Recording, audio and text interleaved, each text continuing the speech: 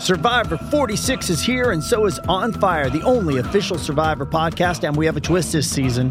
The winner of Survivor 45, Dee Valladares, will be joining us every week. We're going behind the scenes of the biggest moments, the how and the why things happen, and the strategy and analysis you can only get from someone like me, a Survivor winner. Listen to On Fire, the official Survivor podcast, wherever you get your podcasts.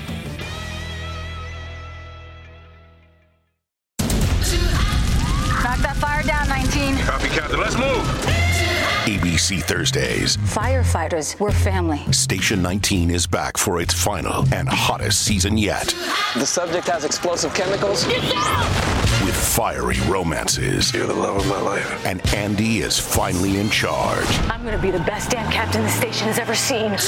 Station 19. All new Thursdays, 10/9 Central on ABC and stream on Hulu. You're listening to Imaginary Worlds, a show about how we create them and why we suspend our disbelief. I'm Eric Molinsky. Typically on this show, we look at science fiction or fantasy that's successful and sucks you in.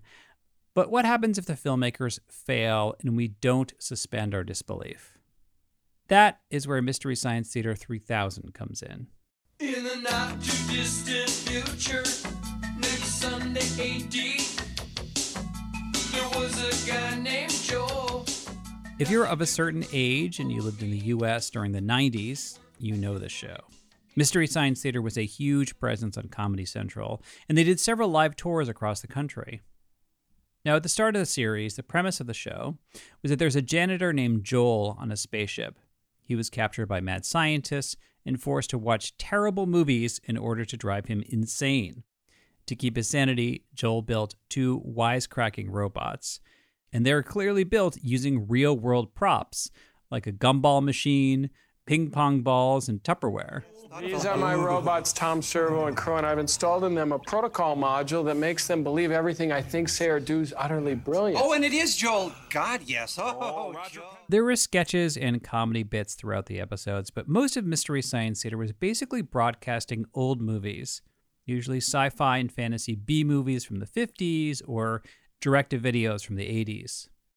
At the bottom of the screen, you'd see silhouettes of the human and robot characters sitting in their seats, and they'd give running commentary on movies like The Brain That Wouldn't Die, Village of the Giants, or Space Mutiny, which featured a chase between 2 flimsy-looking space vehicles. We need both horsepowers on this thing. They just hit a poodle? Can't go any faster. I'd have to drop the waxing compound. It's hard to capture the spirit of the show without actually seeing the terrible special effects they're making fun of. And in this case, the fact that the actors were clearly cast based on the size of their muscles. I highly encourage you to go on YouTube and watch any Mystery Science Theater clips. They still crack me up after all these years.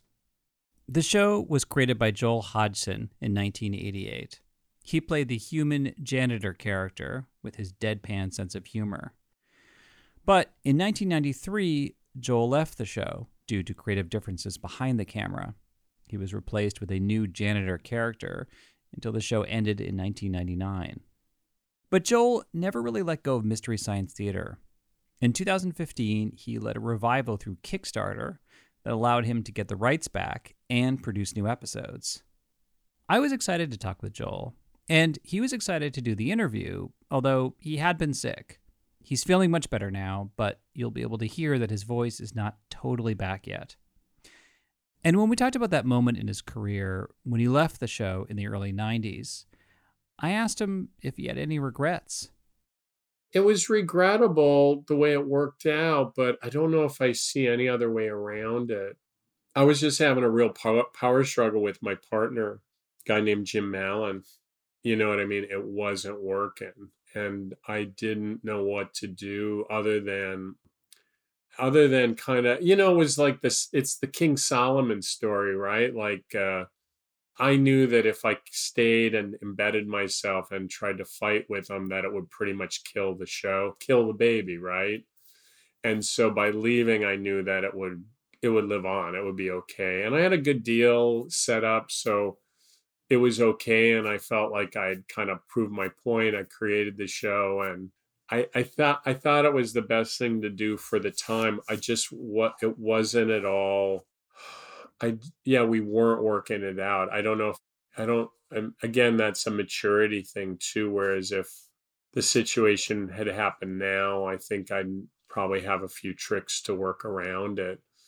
But I didn't, and I didn't think the other guys were really backing me. The other partners, I felt they were really backing Jim. So I just didn't feel supported and felt like I think I can walk away from this. But yeah, it was a huge kind of a public tragedy for me to have to go through it. It took a long time, a lot of time, and a lot of long conversations with a lot of friends and therapists to kind of get it straightened out. And the thing that made the most sense for me was to come back to it. And when those guys had exhausted it and stopped, and it laid kind of fallow for a while, that's when I kind of started planning to bring it back. Joel's 2015 Kickstarter campaign was really successful. They earned over $6 million and produced 20 new episodes that were distributed on Netflix. They also got Patton Oswalt and Felicia Day to play the mad scientists that forced them to watch bad movies. Zip it, Heston! We don't have time to tie up loose ends. Instead, we need to tee up the next concept in movie mockery. Max! Ladies and gentlemen of the world stage, prepare to witness the most mind-bending act of movie riffing ever attempted! Recently, Joel led another crowdfunding campaign to keep the show going indefinitely. This time, he's created an online platform called Gizmoplex that will be the future home of Mystery Science Theater. The site is live now, and he has 2 new human co-hosts, Jonah Ray and Emily Marsh. I wanted to find out, what is it like to make a show relevant, to keep it going, when the media landscape around him has changed so much since the show first began on basic cable? But first, I wanted to hear the origin story of Mystery Science Theater 3000. I went to college in Minneapolis, and the art house cinemas in Minneapolis would routinely have Plan 9 from Outer Space or Robot Monster, these movies that were kind of, I don't know, considered film atrocities or something. They were just so weird. And I remember, kind of saying to myself, wow, why isn't anybody making a show with these movies? These movies are like incredible. They're adorable.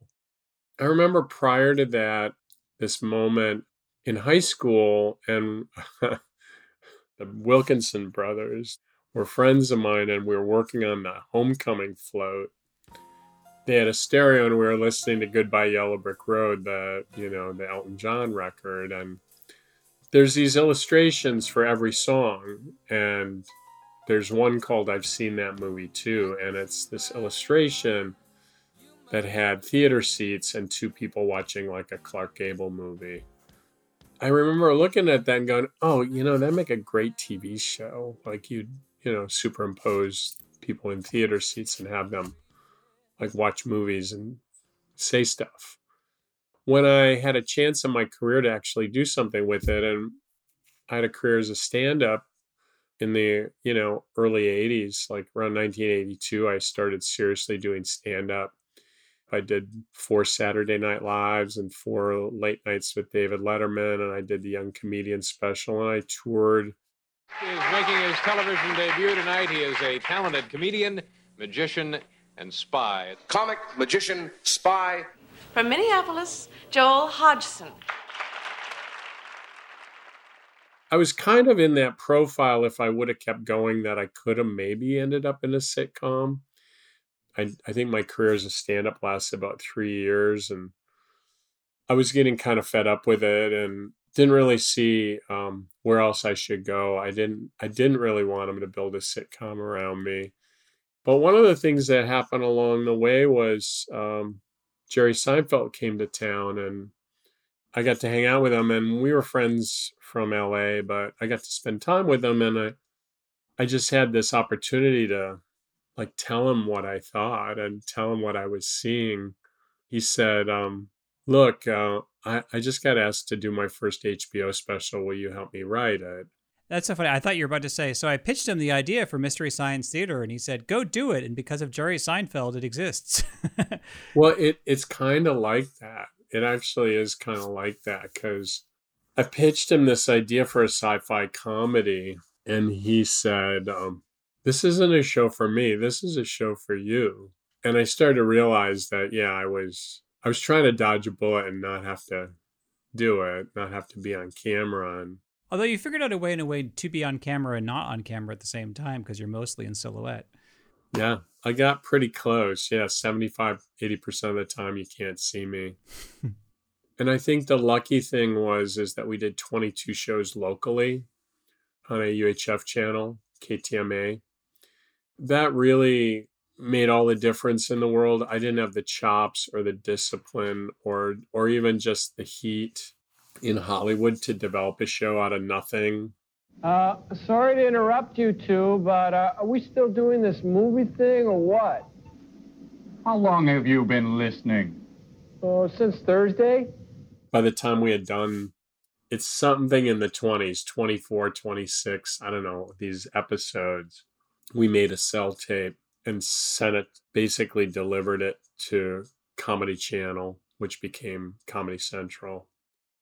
And of course, they greenlit the show. But his learning curve was just beginning. The rest of my conversation with Joel is after the break. Hey, it's Kaylee Cuoco for Priceline. Ready to go to your happy place for a happy price? Well, why didn't you say so? Just download the Priceline app right now and save up to 60% on hotels. So whether it's Cousin Kevin's Kazoo Concert in Kansas City, go Kevin, or Becky's Bachelorette Bash in Bermuda, you never have to miss a trip ever again. So download the Priceline app today. Your savings are waiting. Go to your happy place for a happy price. Go to your happy price, Priceline. Cashback is not available on gas in New Jersey and Wisconsin. Hey, good morning. You're heading to the airport, right? Yep, thanks for checking. I like the car. How long have you been a rideshare driver? About 3 years now. I really enjoy it. Isn't it hard to make money these days with the price of gas being so high? Not for me. I use Upside, the free app that gives you cash back for every gallon of gas you buy. Wait a minute. Are you saying you actually get real money back when you get gas with the Upside app? Yep, I get real cash back every time I get gas. Does that actually add up to anything? I'll make around $200 to $300. Wow, that's serious extra cash. I'm downloading the Upside app now. Download the free Upside app now to earn real cash back every time you buy gas. Use promo code CAR for an extra 25 cents a gallon bonus on your first tank. You can cash out anytime right to your bank account, PayPal, or a gift card for Amazon and other brands. Just download the free Upside app and use promo code CAR for a 25 cents a gallon bonus on your first tank. That's code CAR. Mystery Science Theater began airing nationally in November of 1989 with an episode making fun of a 1958 B-movie called The Crawling Eye. I asked Joel, when they created the show, what percentage of the jokes and the riffing was improvised on the spot while they were watching the movies, and how much of it was figured out or written down ahead of time? By the time we got paid to do it, which was the first season on Comedy Channel, which started with The Crawling Eye. And I really consider that the canon. That's really when the show started. I don't really count KTMA. I kind of think KTMA to me is more like us movie riffing at a party. That's what we were doing then, was just watching it and remarking. And then when we went and got paid to do it, we started writing it. For example, as far as riffs go, Crawling Eye has like 300 riffs. Oh, look at that milky discharge. I think he has conjunctivitis. And by the end of the season, when we're doing like Black Scorpion, it's almost 600 riffs. Woo, little onion, cayenne pepper, woo, good stock, I guarantee. Now we can secure some of the actual poison from the scorpion eater, Rex. All right, serve the salad. A simple protection against them. So our hit rate just got bigger and bigger, and we started to kind of manifest more and more of the negative space that was available in these movies. So to answer your question, it's all very carefully written. And we just had tricks to make it sound spontaneous. But it's all carefully written because you notice we don't interrupt each other ever. And if you did, you'd really notice it. Like, oh, go ahead. What? Huh? Like, that just doesn't happen. Oh my God, they're totally blowing my mind. I seriously would not have been surprised if you said, oh yeah, we just sat down and those were all of our reactions and we taped it and then said, that was a fun 2 hours. Yeah, it'd be super cool if it was that easy, but it's not. And I think people, just give us way more credit than they should. Were you surprised when the show became a cultural phenomenon? I don't know if I ever looked at it as a cultural phenomenon, but I did look at it as a successful show, and that happened pretty quickly. Like, we were in top 10 lists, like right alongside The Simpsons and Twin Peaks and shows like that had just come out. That was just really a great feeling. As time goes on, though, it gets a little funnier because it's just, then you have the internet happen, and so much of it is just people remarking on media and just feeling like an obligation or a right, or to just be able to comment. The technology allows that so much to happen. That's the part that is pretty crazy for me, to see how common it is and how it's such a common function now for every person. And it never really was there for nice normal people. Usually there were critics, right? And stuff like that. That's so true when you think about it, because I can't watch the Oscars without the snarky, commentary running on Twitter.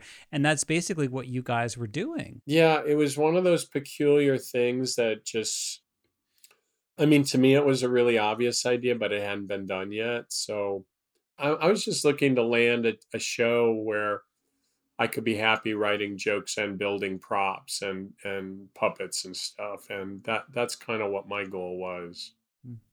So one thing I was wondering about is what does it take to make a good movie for Mystery Science Theater to make fun of? Because there's some movies that are just bad, and or they're just like really lowbrow or low budget, and then there are movies that are kind of campy. And so, what are the elements of a movie where you're like, yeah, this is a perfect MST movie to make fun of? There's something that happens with a movie that allows you to sign off on it, and you just go into it. And it's usually a consistency with it's good storytelling, and it allows you to just, for whatever reason, you trust it. For whatever reason, it makes you like it. It makes you trust it. If it stays there, then you have that experience. You're not you, you're it. You're in the movie, you're watching it. Now, when that gets disrupted, when that's right away, not even in the cards, then you have this different thing that is a document of people pretending they're making a movie. And you can see it for what it is. Now, after MST started, there suddenly became this kind of attitude like, oh, we have it both ways. We know we're a shitty movie, and we're going to make fun of ourselves while we do it. That became kind of a thing. And that kind of made it harder for MST to use those movies to do what we did, which is kind of like, the way I look at it is we're kind of building a variety show on the back of a movie. We're kind of using the movie to springboard and kind of go, well, I want to spend more time talking about the way this character says laser. So we're going to do a sketch about that. It's really fun because we're all sharing the screen. And I guess that's what makes MST different, is it was the first show that the people in the cast were sharing a screen with the people in the audience. So I found online, there's a list of all the producers of the movies you made fun of that were really offended or at least publicly commented they thought you were unfair to their movies. Was that funny to you when that happened, or like that they got offended, or did that bother you at all? The world we were in back then was so different now. It's almost like, as an audience member, you just weren't expected to have an opinion, and you weren't really, the world is so different now. there's just this expectation that you want to weigh in and have opinions about everything. Those guys, these people are movie executives or distributors, and they're really responsible for getting this stuff to you. And I just think they weren't expecting us to have a voice. They weren't expecting us to kind of do anything like that.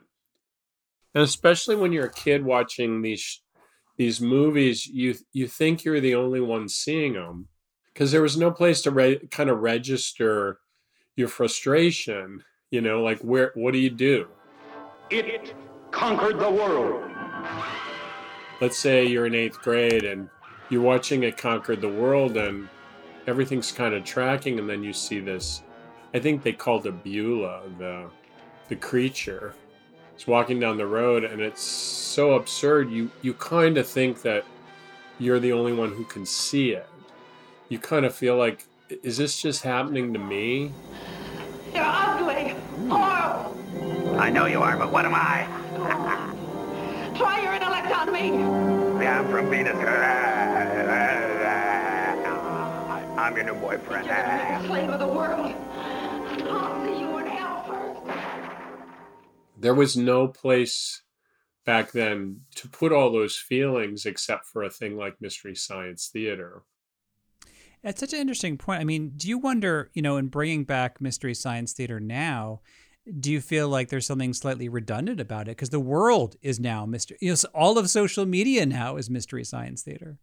Well, it's just that our level of craft is so high. That's, I think, why it's meaningful, is we're so good at it. And I love the craft of it. I love finding the right riff and making something new out of, it's derivative, right? We're creating derivative work out of these movies. And that's like the closest thing I'll ever come to art, is that derivative, creating a derivative experience out of another thing. Do you find that your sense of humor is different now? Because, I mean, we're all, I think, I don't know, generally speaking, I feel like I was a lot snarkier when I was younger. I don't know if you feel the same way. Yeah, I think so. You get less, yeah, you're right. You called it, less snarky. I think, like, I'll give you an example. Like, we riffed Ega. You know that movie Ega? It's with Arch Hall Jr. and Arch Hall Sr. Richard Kiel is Ega. Look, there's a ripple on that rock. Apparently Ega covered the cave with muslin. Oh, wait, this one really good. See? I remember we were especially hard on Arch Hall Jr. because Arch Hall Jr. was obviously, like, we thought he was like Little Lord Fauntleroy, like his dad put him in a movie and was going to build, make him like Elvis. Man, it looks like it hurts to be him. Don't love me. I was a fool. Oh, bet people in those rooms are calling the management right now. We didn't understand that these people were just really having a unique adventure. Arch Hall Jr. and Arch Hall Sr., and they just had the moxie and they had the intelligence to get the money together and to produce a movie. And I think I thought, oh, well, everybody makes a movie is a rich, this rich white guy who's got, a check handed to him, and they get to make this movie. I finally did a Comic-Con with Arch Hall Jr., and I got to learn his story. And he was so uninterested and unaffected by what we had done, because his life is so great. Like, he's like a flying tiger and like pilots planes down to South America, and just had this great life, this amazing life. And I just started to understand, like, no, these guys were, this father and son were like real adventurers to go after trying to make a movie. In a lot of ways, they were successful at it. They pulled it off. They did a road show with it where they toured drive-in movie theaters, and Arch Hall said, oh yeah, he'd get on top of the snack bar and plug in his amp and do songs. And Richard Kiel was out walking around and banging car hoods with his big, great big club, dressed as a caveman. And I started to understand that actually this this guy's kind of my hero, that he did this. And so that's the difference that I kind of think age brings. Whereas when I was younger, I just wrote him off and said, oh, he's this privileged kid who got to make a movie. And then later I saw him as, oh, these people were really bold. This family was very bold to make this movie, and they have something to show for it at the end of the day. So I guess my thinking is different about, what it takes to make a movie and who these people are who make these movies, But does that also change the way you approach the movies in the new episodes? I mean, I couldn't tell you. I mean, there's so much involved in each episode. There's, 700 riffs, and they all kind of are seamed together. It's like making lace or something, it's like weaving. And so all these things go together, and I don't know how different it is, but I do think that the attitude is different for me, at least. But again, I'm 62. I was 30 when I created the show, so I'm different. Yeah, I'm definitely different. So you're basically sort of an executive producer in this one. I wasn't sure. I was going to ask you, are you on camera at all in this new version? I do a couple of episodes. I'm in 3 of them. 2 of them are episodes that I riff, and then the third one is one where all Emily, Jonah, and I all riff together. Do you hope that the show eventually just keeps going, like someday without you, that it just, you could have a sort of Mystery Science Theater, endless amount of reboots of it? Absolutely. Like, I think what I have now is a chance to actually leave without getting pushed out. So that's what I intend to do. And we have really great people now that can direct and essentially keep it rolling when I'm done. So yeah, I want to retire and make it so it can keep going. That is it for this week. Thank you for listening, and special thanks to Joel Hodgson. My assistant producer is Stephanie Billman. You can follow the show on Facebook, Instagram, and Twitter. If you really like Imaginary Worlds, please leave a review wherever you get your podcast or a shout out on social media. That helps people discover the show. And if you're interested in advertising on Imaginary Worlds, drop us a line at contact@imaginaryworldspodcast.org, and I'll put you in touch with our ad coordinator.